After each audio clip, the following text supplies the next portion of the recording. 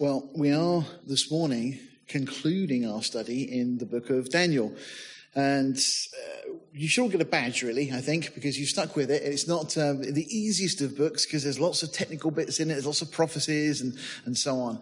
And particularly last week, kind of a mammoth session going through all those details and those prophecies that we went through. But hopefully, if nothing else, you've taken away the fact that this really is God's word.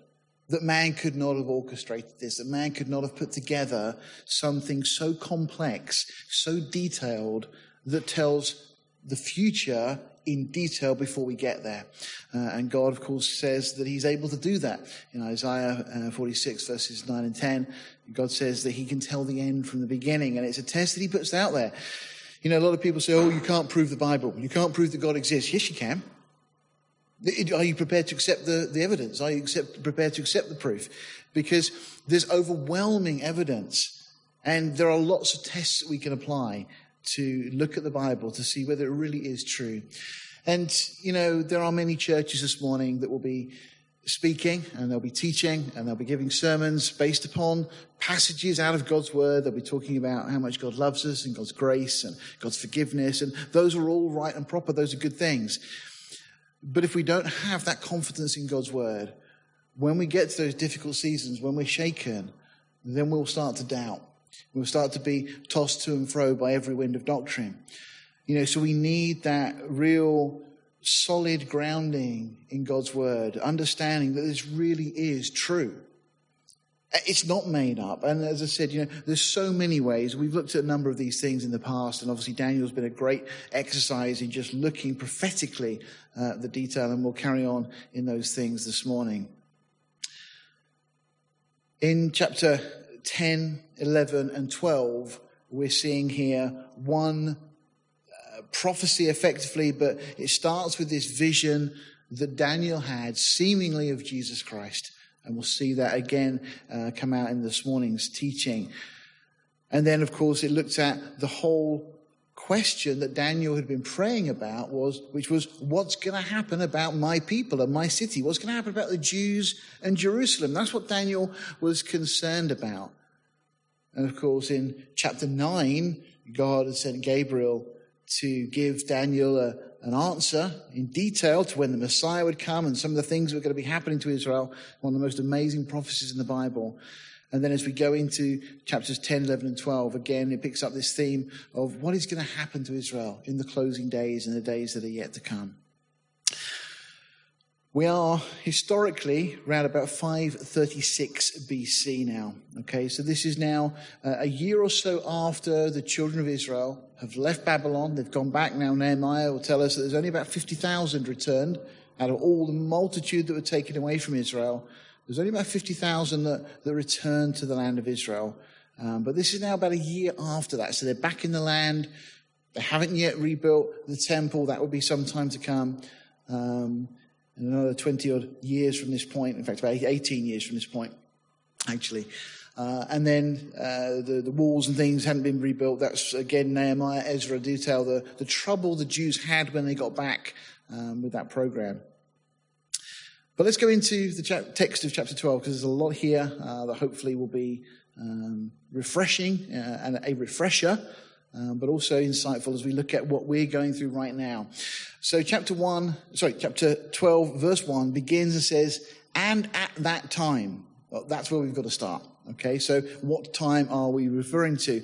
Well, it's the time that we've just been looking at in the previous chapter, which was spoken of as the time of the end. Now, in the book of Acts, Peter, there standing up on the day of Pentecost, quotes again from the book of Joel and says that this is the end time. We are in the end times even now. So we are in a period of time where we are just waiting for the Lord to do whatever the Lord is going to do next. And there are a number of things that are revealed in his word, and we'll see some of those things highlighted for us this morning. But we're in that period of time. There's nothing that has to happen between now and the Lord coming to take the church back to be with him. We refer to that as the rapture. It's what Leon was sharing with us this morning. So this is the end times that we're referring to. But specifically, we recognize, of course, that we've got 2,000 years or 2,500 years since this point We are so much closer to these things being fulfilled. And we're told, at that time shall Michael stand up. Okay, so and the point is really clear. The great prince which stands for the children of thy people. Now, of course, whenever we see Gabriel in Scripture showing up, he's always on an errand to announce something to do with the Messiah. That's the case in chapter 9 of Daniel. Of course, it's the case in Matthew's Gospel and Luke and so on in regard to the announcing that Mary was going to have this child, the Messiah. Gabriel always seems to be connected with announcing something to do with the Messiah. Michael, on the other hand, always seems to be connected with something to do with warfare regarding Israel, be it spiritual or however else. But Michael always seems to be in that regard. And we're told that at the time of the end, in the end times, and for us, this is still, these things are yet to come. Okay, so Michael stand up. So this is this great, this archangel, this incredibly powerful angel. Is going to stand up. It says, thy great prince, which stands for the children of thy people. And then we're told something which for Daniel must have been really quite disturbing. And there shall be a time of trouble such as never was since there was a nation, even to that same time. Now, Daniel had grown up 14 years of age, roughly. Babylon come, take him and his family and his friends away captive to Babylon. He'd seen so much in his life. He'd seen so much anti-Semitism, persecution of the Jews. And yet now he's being told by this angel that is revealing this to him that there is going to come a time that is going to be worse than all of that combined. I mean, could you imagine living in a world which was just overwhelmed with anti-Semitism? Oh, yeah, we do, don't we? Why is that? Have you ever stopped to consider, why is the world so anti-Semitic? You know, we got 1/1000th of the world's population, a nation smaller than Israel. All they really do to the world is contribute in all sorts of ways, scientifically and medical advances and research. Of course, they're one of the largest fruit producers in the world. But Israel itself hasn't got any real natural resources other than fruit, which is only since they've been back in the land that that's happened. But they're not a great oil-producing nation. They don't really affect the economy of the world in that regard. And yet, they seem to be hated almost by all nations. It's very rare that you get someone stand up and support Israel. It's bizarre. And again, just think of this, because you try and think of the nations that existed 2,500 years ago, such as Israel did here. You know, when was the last time you bumped into a Babylonian? Now, we know, of course, it's the area today that is associated with Iraq. Or when did you last see a Persian? Well, again, that's the area associated with Iran. So we have the descendants of those. But what about the Amalekites? What about the Hittites? We don't know where they went. They just disappeared. They got lost in the sands of time.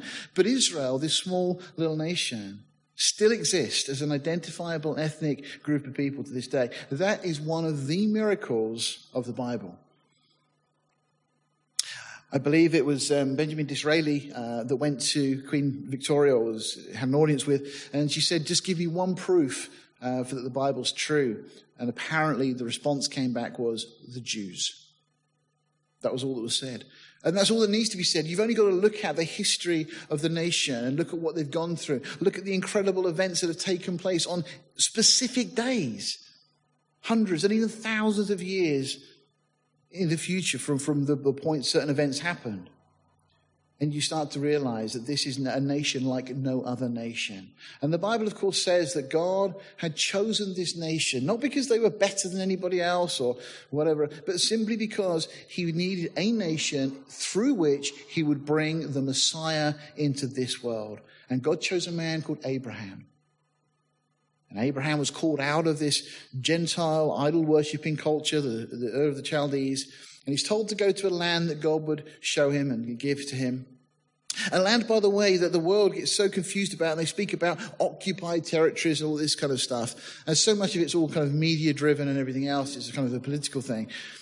But you know that there had been Jewish kings effectively, or shall we say Semitic kings would be a better expression, ruling and reigning in the land that today we call Israel for 1,000 years before the Canaanites got there.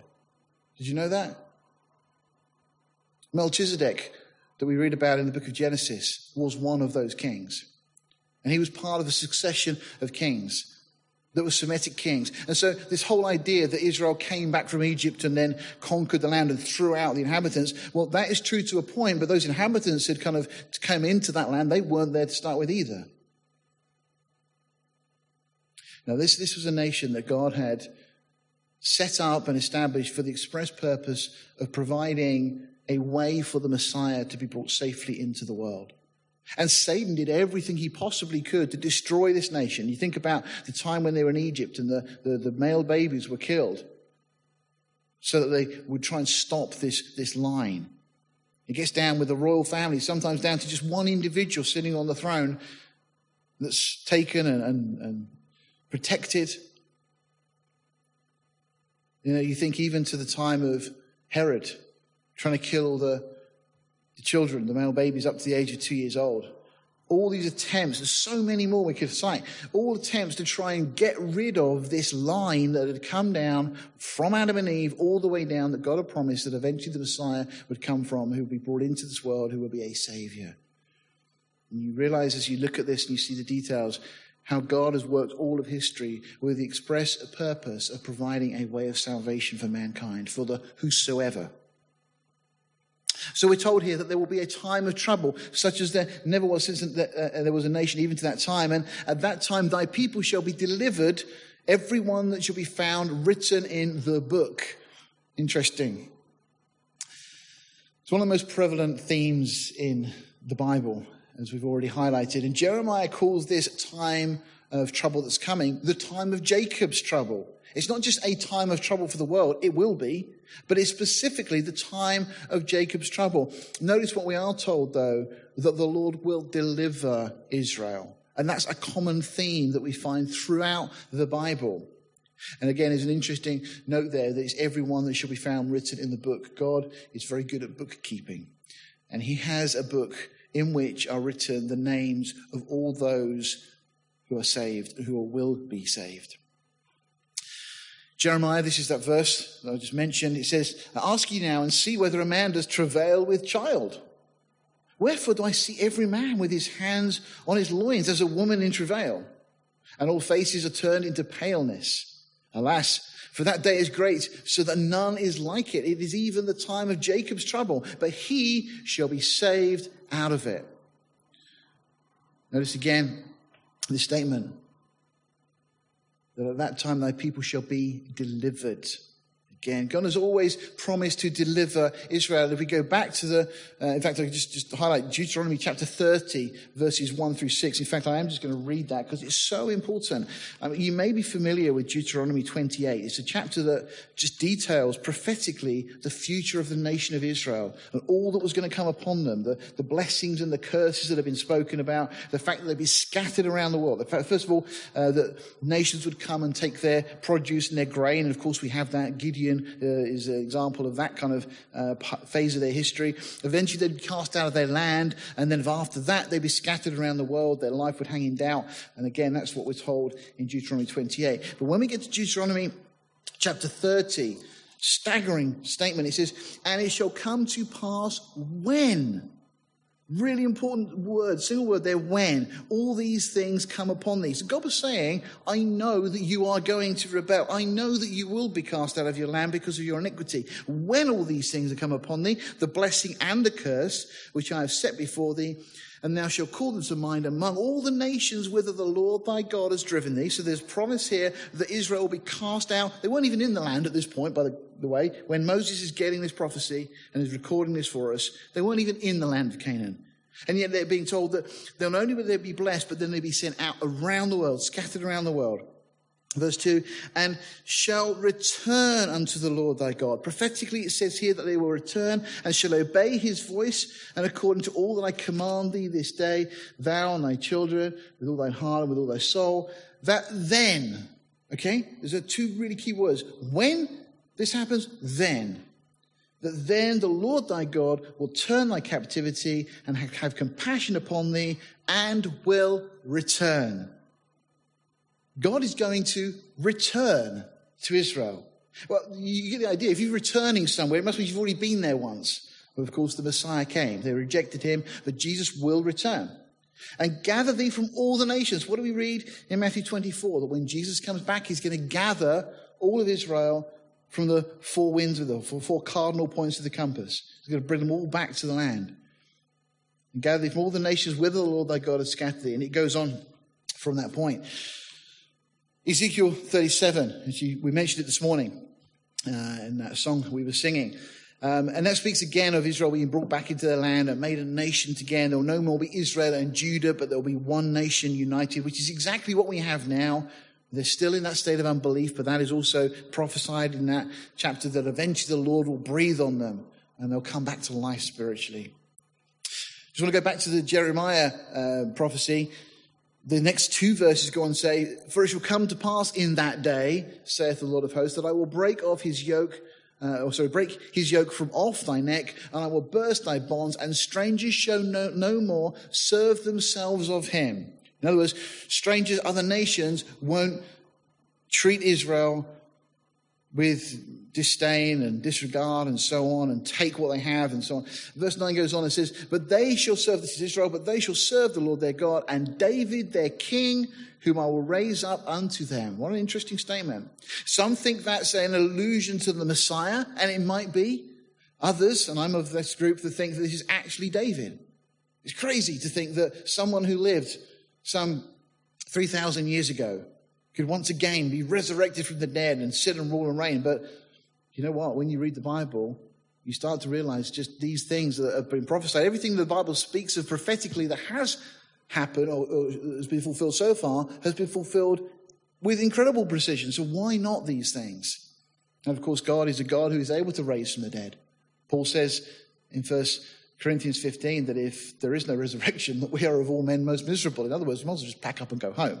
If there is no resurrection, we're just wasting our time. No, we believe that the resurrection took place, the resurrection of Jesus, and therefore all resurrections become possible as a result. And here, this statement of Jeremiah says that God is going to not only bring them back, but to break the bonds from them. They will serve God, and God is going to raise up David to rule over them. Matthew chapter 24 also speaks of this time of Jacob's trouble. We read, when you therefore shall see the abomination of desolation, okay, this image that's going to be placed into the temple, spoken of by none other than Daniel the prophet. This is what we've been looking at over recent weeks. Stand in the holy place, that's the temple. Whoso readeth, let him understand. I love that little kind of comment there because Matthew's kind of saying, come on, make sure you're following this. Okay, and this is all Daniel chapter 8, Daniel chapter 11 that we've already seen.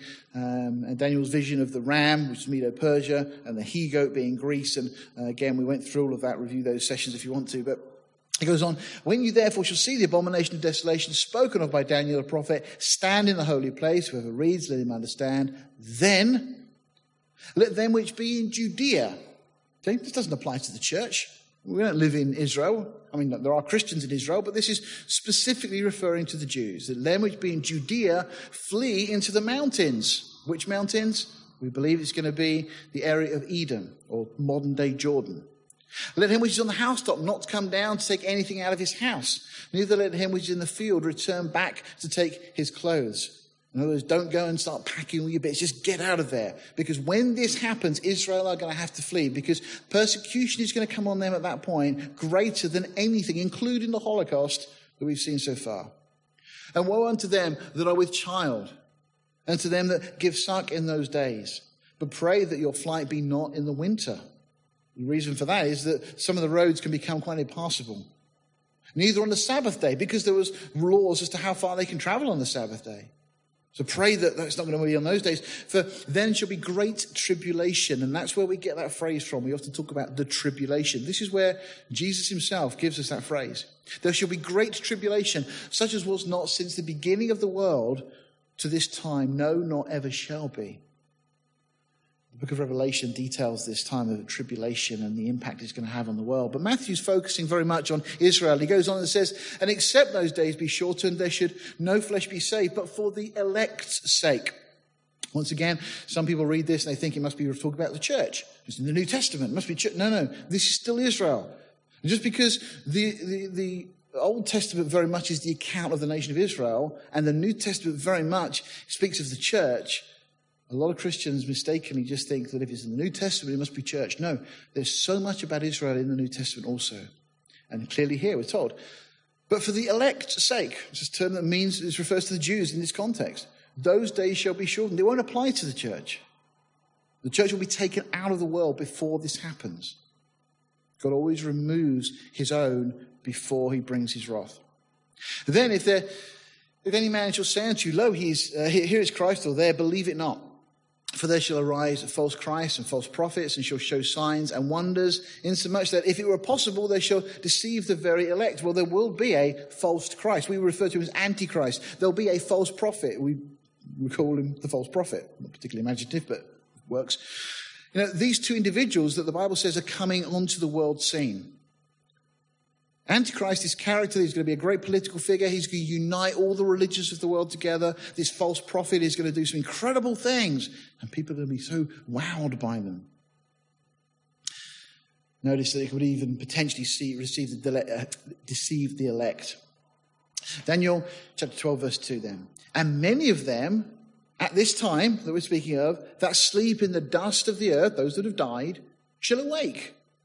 Talking of resurrection. Some to everlasting life, and some to shame and everlasting contempt. And that's all the angel gives Daniel at this point, but we have other scriptures that give us greater clarity on these things. And specifically, Jesus himself spoke of the resurrection of the just and the resurrection of damnation. In fact, if we look in John's Gospel in John chapter 5, it says, Jesus said, marvel not at this. Don't be surprised.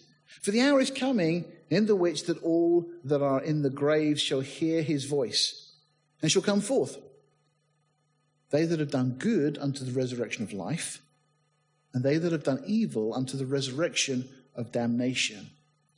You see, when we leave this life, our body, physical body, comes to an end. But the real us, our soul, is eternal. You can't just turn the soul off. You don't just cease existing. You are not your body. Your body is simply where you dwell. And the Bible uses the expression like a tent. You can go camping sometimes and you can dwell in a tent. Our bodies are just like a tent. They get old, they get corrupt and so on, and they give out eventually. But our soul, the real person, which is made up of our heart and our mind. Our heart is the emotional part in the sense of us. The mind is the intellectual part, and together they form who we are. We're not talking about the organs, our physical heart that pumps blood around, or our brain. Our brain doesn't control us. We're in control of our brain. We use our brain as a computer in that sense. No. The real us carries on. And so what we're told here is that everybody, the just, the unjust, are all destined for resurrection. The question then is, what's going to happen? Which direction are you going to go in? Again, we're told that some shall come forth that have done good unto the resurrection of life. That sounds good. And they that have done evil unto the resurrection of damnation. Now, a lot of people say, oh, well, I'm not an evil person. By whose standard? If you judge it by God's standard, we're told that we've all fallen short of God's standard. There's none righteous, is what the Bible says in Romans. No, we have all fallen short of God's standard, and the only way to be declared righteous is if someone who is righteous gives us their righteousness. And in return, they take our sin, our iniquity, our evil. And that's exactly what Jesus did. That's the message of the gospel. According to the Apostle Paul, the resurrection of the just isn't a single event. It's not just a once-only event, but it's a category, okay? It's comprised of various separate events. And we read this in 1 Corinthians. But now is Christ risen from the dead and become the first fruits of them that slept. So Jesus rose from the dead on the day of the Feast of First Fruits, which is why Paul links it with this, has become the first fruits. It was the Jewish Feast of First Fruits that Jesus rose from the dead.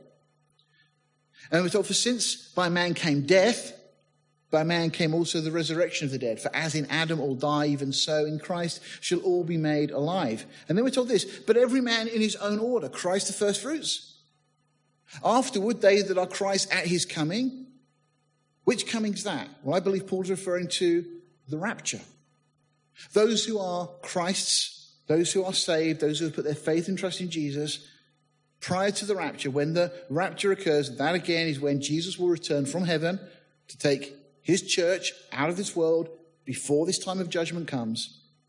We're told that those will be resurrected. That's what that verse that, again, Leon, inspired of the Lord, no doubt, that he chose that verse this morning because it fits so perfectly with this. We're told that there's going to come this time that the dead in Christ, those who are believers who have died, will rise first. Then we that are alive and remain are going to be caught up together. We're going to be changed, we're going to be transformed in the moment, in an instant of time. And we're forever going to be with the Lord. We will get our resurrected bodies at that point. So that's, Jesus was the first that rose from the dead. Now those that are raptured. And then notice that last statement, then cometh the end.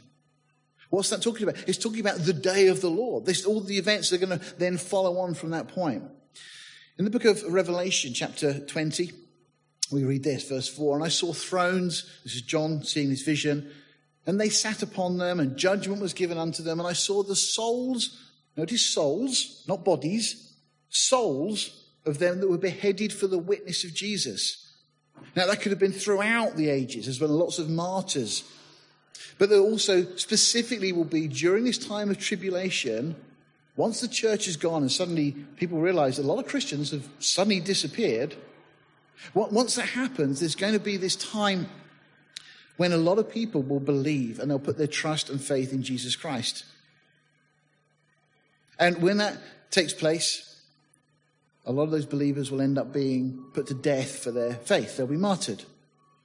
Okay, so we're told that under the altar in heaven there were these souls that were beheaded for the witness of Jesus and for the word of God. And specifically it links it to this time because it says, and which had not received or not worshipped the beast, neither his image. So this has to be during that early part of that tribulation that is yet to come. They hadn't worshipped his beast, neither his image, neither had received his mark upon their foreheads. Oh, that's going to be such a wonderful thing, by the way, the mark of the beast. I don't know if you've ever thought about it. You know, we've got all these problems at the moment. We've got, the whole issue with cash and, it's so much easier to have a card that you can just tap, but then you could lose your card and things like that. And then you've got all the track and trace, and it's okay getting your app on the phone, but that doesn't always work, and you can't always connect, and so on. Just imagine if you could have a mark for buying and selling. It would make life so easy. And that's how it's going to be presented. And the majority of the world are going, oh yeah, that seems like a really good idea. But the Bible warns us that we are not to take that mark. Well, Christians won't be here. But those that are here at that point, that are starting to think, hang on, maybe what the Christians were saying was true. Maybe the Bible is true. Anybody that takes that mark will not inherit eternal life. And we're told that, so this group that hadn't taken his mark on their foreheads or in their hands. And by the way, your forehead and your hand are the two places on your body where the temperature changes most. It's great for powering a little device like that you can put under the surface of the skin. And they're told, and they lived and reigned with Christ 1,000 years. Then we're told, but the rest of the dead lived not again until the 1,000 years were finished. And then we're told this is the first resurrection. Or in other words, this concludes the first resurrection. So the rest of the dead, they're going to get put back to the end of this time when Jesus is going to rule. We talk about the millennium. This will be a period of 1,000 years that Jesus will rule on the earth. At the end of that time, the rest of the dead are going to be dealt with. Okay? But we're told specifically this effectively brings to a close this period of the first resurrection that began with Jesus. It will see the rapture of the church. It will see the martyrs during the tribulation and any others that God chooses during that time. They will all be part of that first resurrection, the resurrection of the just. And we're told, blessed and holy is he that has part in the first resurrection. On such the second death has no power. But they shall be priests of God and of Christ and shall reign with him 1,000 years. It speaks of great blessing for those in that category. So that whole period comes to a completion, the first resurrection. And the period between the completion of the first resurrection and then the resurrection of damnation. It seems to be separated by this 1,000-year reign of Christ on earth. Back to Daniel, verse 3. And they that be wise shall shine as the brightness of the firmament, and they that turn many to righteousness as the stars forever and ever. In the book of Philippians in the New Testament, Paul said this: do all things without murmurings and disputings, that you may be blameless and harmless, the sons of God, without rebuke in the midst of a crooked and perverse nation, among whom you shine as lights in the world. We're told that we are to shine. Daniel is told here by the angel that there will be those in this time period that are going to shine as lights. Jesus himself said, let your light so shine before men, that they may see your good works and glorify your Father which is in heaven. And then we're also told, Jesus speaking of these times, then shall the righteous shine forth as the sun in the kingdom of their Father. Who has ears to hear, let him hear. I believe that's the fulfillment, in a sense, of what Daniel's being told by the angel, that in the time of the end, these things are going to take place, and there'll be those that will stand up for the truth and they will shine. We are called to be salt and light as Christians. Verse 4, but thou, O Daniel, shut up the words and seal the book even to the time of the end. Many shall run to and fro, and knowledge shall be increased. So Daniel's told, okay, just Daniel, park this for now. This isn't going to happen straight away. This is going to be in the future. For Daniel, this was a long way in the future. For us, it's very, very near now. But we're told this interesting statement that knowledge shall be increased. Now, is it general knowledge? Well, certainly we know that technology has exploded in the last 150 years. You can't imagine what the world was like going back. It's difficult to imagine what the world was like even, say, 30, 40 years ago without the internet, without mobile phones. I mean, our children look at us today and they're baffled at the thought of not having a mobile phone. Well, how did you talk to each other? You could WhatsApp. But that was what it was like. You remember that.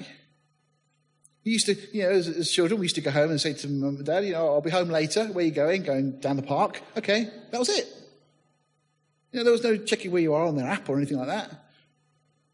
Now, the world has changed dramatically. So knowledge has increased in that sense. But in the context here, it seems to be more that knowledge in terms of understanding what is in this book. Not just Daniel, but the Bible is going to increase. Is that true? Well, I think it is true. In one sense, we live in the most biblically illiterate generation ever. We've got more Bibles and Bible apps and tools than we've probably ever had at any time in history. Never has there been so much access to the Bible, and yet there are so many that don't read it or don't know it or don't understand it. And yet there are also many that have invested their lives trying to understand and teach this incredible book. And we are beneficiaries of many of those that have gone before us and have helped to understand. And as we go on, as we get close to the end, more and more of these things start to make sense. But then I, Daniel, looked, and behold, there stood other two, and the one on this side of the bank of the river and the other on that side of the bank of the river. And the one said to the man clothed in linen, which was upon the waters of the river, how long shall it be to the end of these wonders? It's interesting now, we're kind of given this picture now that Daniel's looking and he sees two. Now, presumably these are two angels he's seen, both one on each side of the bank. And now they turn to the one who's in the river. Notice this is somebody who's upon the waters, effectively walking on the water. This is that individual that Daniel had seen initially in the vision, who we concluded from the details was Jesus Christ, walking on the water. Interesting, isn't it? Clothed in linen, that again just speaks of that purity. How long shall it be to the end of these wonders? It's interesting that although the angels had access to the scripture of truth, it's what we've already been told, yet to really understand, they go to the one walking on the water. That's what we must do. If we want to understand the things in God's word, we need to go to the one that walks on the water. We need to go to Jesus Christ himself. It's his word. And I heard the man clothed in linen, which was upon the waters of the river, when he held up his right hand and his left hand unto heaven, and swore by him that lives forever, that it shall be for a time, times, and a half. Okay, what does that mean? Well, we've already seen this because back in chapter 4 of Daniel, with the situation with Nebuchadnezzar and so on, and his problem he had, that expression, a time is a year. It's very clear from Daniel chapter 4. If you want to go back and review that, you see it. Times, plural, will be 2 years, and half a time will be half a year. So 1 plus 2.5 gives us 3.5. So we're being told that it's going to be 3.5 years. Now, that shouldn't surprise us, because when we go to the book of Revelation, we're told very clearly that the Great Tribulation will last for 3.5 years. The whole period will be a 7-year period. For the first 3.5 years, there'll be all sorts of problems. Israel will be in their land and they'll be able to sacrifice. But for the last 3.5 years, that's when all these things are really going to kick off. So it'll be time, times and half a time, when he shall have accomplished to scatter the power of the holy people, and these things shall be finished. The end. So the man clothed in linen tells the angel, and Daniel overhears, that this period of time will last for 3.5 years, as we said. The angel was also told that Antichrist will be allowed to continue in order to break the power of the Jews. It's one of the main purposes of the time of Jacob's trouble is to bring God's judgment on the Jews until they seek him and repent. There's a great verse in the book of Hosea, chapter 5, verse 15. I will go, return to my place, God speaking, till they acknowledge their offense and seek my face. In their affliction, they will seek me early or earnestly. This is the verse that tells us that in the midst of this trouble that's coming, Israel will eventually turn round. You know, I've been going through Chronicles in my own personal study. And it's incredible how many times kings in Israel or Judah were in real predicaments and they turned to God. And then when everything was well again, they kind of went back to their old ways. You know, but it's interesting, isn't it? People often, if there's nothing else they could do, they'll pray. Well, God will allow this time to come upon Israel, not just for this, because there will be judgment upon the world and so on, and that's dealt with elsewhere. But specifically here, Daniel is being told that this will happen, and it will be to bring Israel back to him.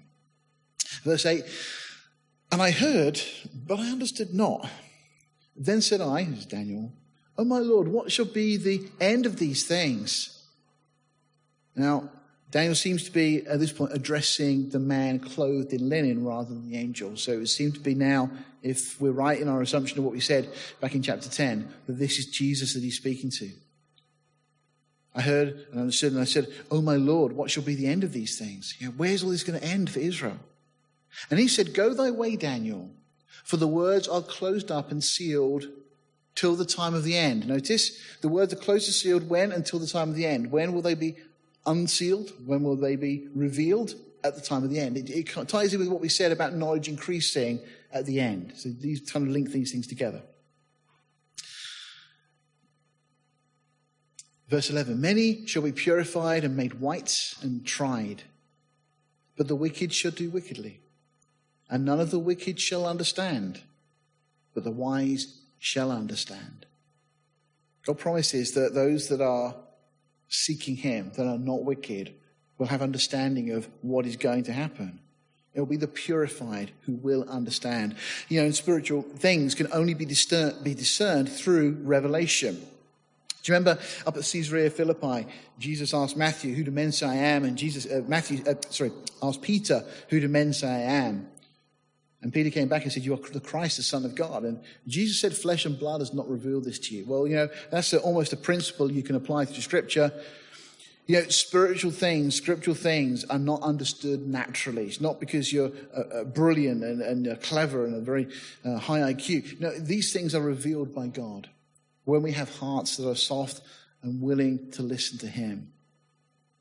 And here, this is what we're being told, that those that are purified will understand. The wicked will not understand. It will all seem like utter nonsense to them. Won't make sense.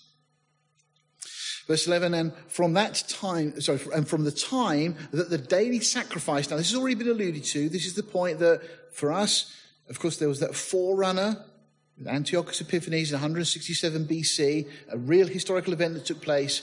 That was the model. The real thing's coming when Antichrist is going to come and put his image in the temple, and he's going to stop the Jews sacrificing. And we're told that from the time that the daily sacrifice shall be taken away and the abomination that makes desolate set up, there shall be 1,290 days. Okay, well that's just confuses because we've just got an extra 30 days on top. And then the final verse says, blessed is he that waits and comes to the 1,305 and 30 days. Okay, so we've got our 1,260 days. Then in verse 11, we're told there's another 30 days, and then we have another 45 days on top of that. Okay, so in total, there's a 75-day interval that we see introduced here that is tagged on to the end of the Great Tribulation. So we get our 3.5 years, 42 months, 1,260 days, same period of time. At the end of that, there's a 75-day period that Daniel says is going to happen. That's going to separate the end of the tribulation and effectively the beginning of the millennium. Now, during this interval, various events are going to occur. There's going to be the removal of the abomination of desolation. Antichrist is going to be resurrected. Yes, you heard it. Because he's going to be destroyed when Jesus returns. He will then be resurrected. He will incidentally be the first fruits of the second resurrection, but will ultimately be sent to hell. Antichrist and the false prophet will then be cast alive into the lake of fire. Satan is going to be bound for this 1,000-year period where Jesus is ruling and reigning on the earth. Then we'll see the resurrection of the tribulation saints, those who have become believers during the tribulation. And there'll be this setting in place of thrones for the saints, those who are going to rule with Christ. All that's going to be taking place. And then finally, the judgment of the living Gentiles. That's the pro-Semitic sheep and goats. The anti-Semitic goats. So in Matthew 25, there's a portion that speaks of when Jesus returns, he's going to call the nations before him as the sheep and the goats. And the criteria is how they've treated the Jews. Jesus says, it depends on how you've treated my brethren. A lot of people misunderstand and misinterpret that. It's very simple. If you follow the theme through, Matthew always writes with that Jewish perspective. So those are the things that can happen. It's actually in the notes. So I've gone through in detail each one of these points. I'm not going to, for the sake of time, go through now. But if you want to read them, they'll be on the website later on or on the email we send out. So if you want to go through and look at each of these points in detail and see how it applies and where it links in, you can do so. But to try and make it clear, we go from that decree way back there, 445 BC, by Artaxerxes. This was recorded in Nehemiah chapter 2. Okay, 445 BC. And this is the prophecy that we had that Daniel was given in Daniel chapter 9. That takes us up to where the red line stops. And then within a week of that, that's when the Messiah presented himself to Israel as king. And then the Messiah was cut off. Okay? And then the people of the prince that was to come destroyed the city. That's the Romans. They destroyed Jerusalem. And now we're in this period that's the church age. That's where we are right now. And we are waiting for the rapture of the church, as Leon again shared with us earlier. That's our hope. Paul speaks of it as our blessed hope. We know this was a detailed prophecy to the day. Okay, it's actually 173,880 days to the point that Israel had their Messiah presented to them. And of course they missed the day, and so blindness was placed upon them. As we said, that's the 10th of Nisan, AD 32, in the Jewish calendar. And that's when Jesus rode into Jerusalem. Luke 19 gives you the details of that. But what is coming after we get to the end of the church age is the last 7 years of this prophecy that Daniel got in chapter 9. Okay, and this will be when Antichrist will confirm, ratify an agreement or set something up, however it's going to play out, a 7-year covenant with Israel and the surrounding nations. The whole peace in the Middle East issue that you hear so readily on the news will finally seemingly be resolved. And this man, his wonderful political leaders, great charisma, is going to step onto the scene and he's going to do this. And everyone's going to think, wow, it's amazing.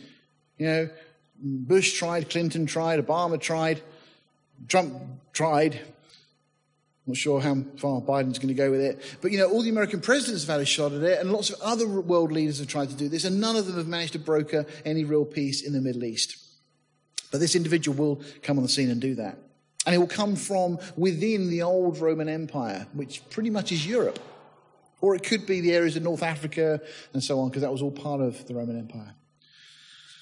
Okay, then We've got that 7-year covenant you see on the left. The church will be raptured, of course. The 7-year covenant is then signed. That begins this 70th week, that last 7 years. It was divided into 2 3.5-year periods of time. The first part, Jesus refers to as the beginning of sorrows. Like a lot of people think that's not going to be too bad, but you only got to read Revelation 6 to realize it's really going to be very unpleasant. And it's, again, the verse that I think it's from Hosea that Leon quoted earlier. Woe to those that look forward to the day of the Lord. It's not going to be fun. All right? But both of those periods, 3.5 years, the whole period of time is 7-year period of time. And that will then conclude with the second coming of Jesus as he comes back to deliver the children of Israel, the Jews, from what is about to be their destruction at the hand of Antichrist. But Jesus will step in and will stop that happening. And then we get this 75-day interval, which is what we've just been talking about.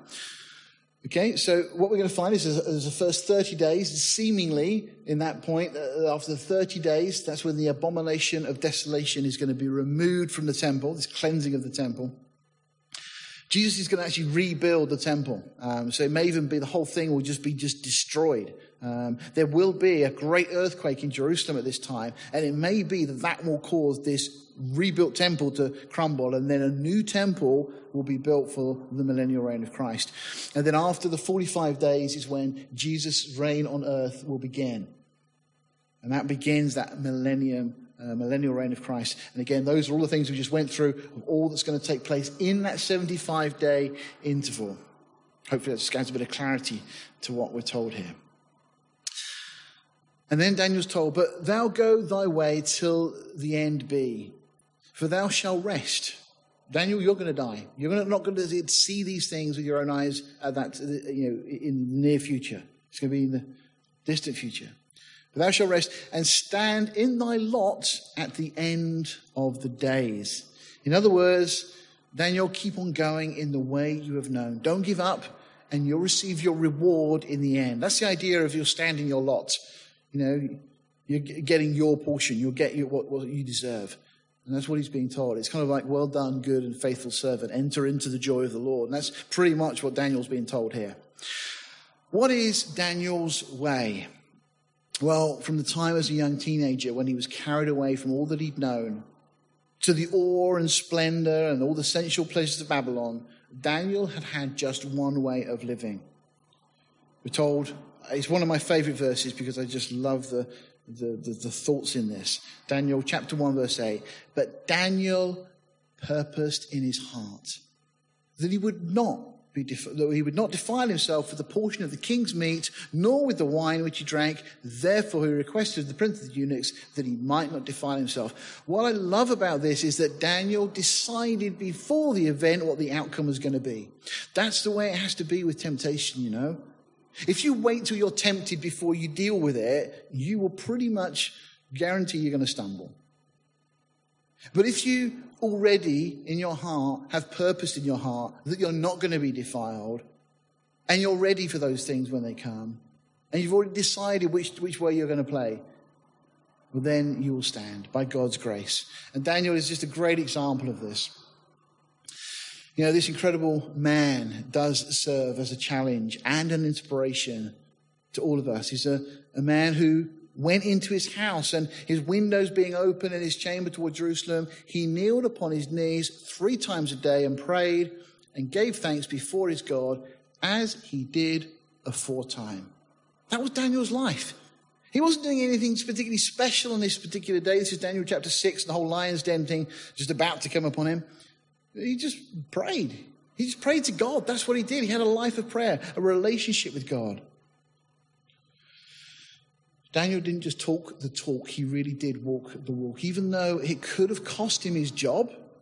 The whole Daniel chapter 6, the lion's den, and more importantly, it could have cost him his life. But he trusted God in all of those things. Where are all those who tried to take his life back in chapter 6? We don't even have a record of their names. Yet of Daniel, we are told that he was a man greatly beloved of God, and that it's recorded in the word of God for eternity. Jesus said, if the world hate you, you know that it hated me before it hated you. If you were of the world would love its own. But because you are not of the world, but I have chosen you out of the world, therefore the world hates you. And then in Luke 9:26, Jesus said, "For whosoever shall be ashamed of me and my words of him, shall the Son of Man be ashamed when he shall come in his own glory and in his Father's and of the holy angels." Jesus encourages us to stand up for the truth, to stand up for him, to be, as we were told, those lights that will shine in the last days. The angel said to Daniel, that's going to happen. You know, you and I are the fulfillment of those prophecies. "Whoever therefore shall confess me before men, him I will confess also before my Father which is in heaven." You know, I'd rather, as a lyric from a song by a Christian band called Petra, I'd rather be a fool in the eyes of man than a fool in the eyes of God. Just love it. It's very simple. Does it really matter what men think of us, what people think of us? What really matters is what God thinks of us.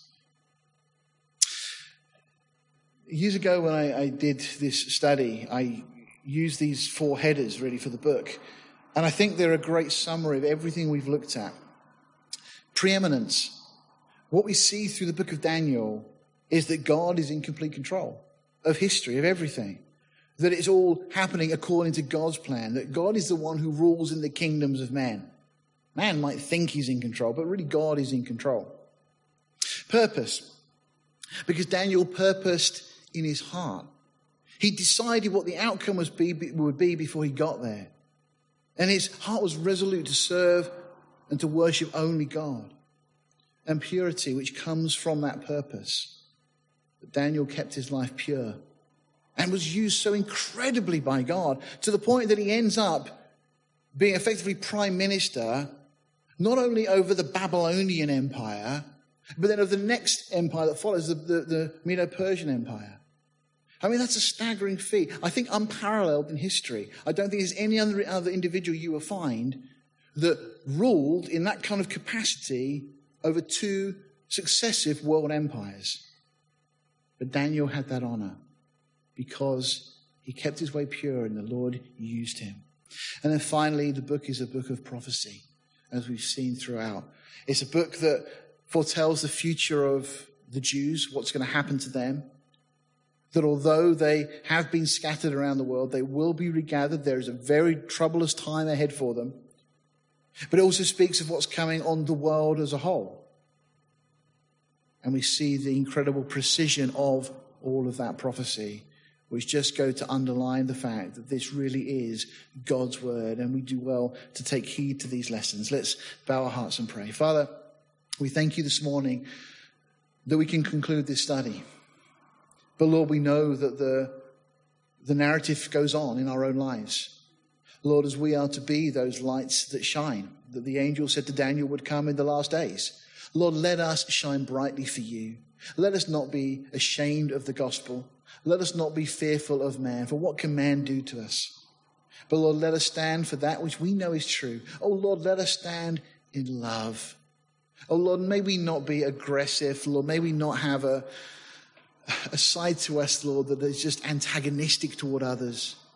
Oh Lord, may we just show the love to others that you have shown to us. But Lord, may we also show that love in truth by standing for that which is true and rejecting all that which is not.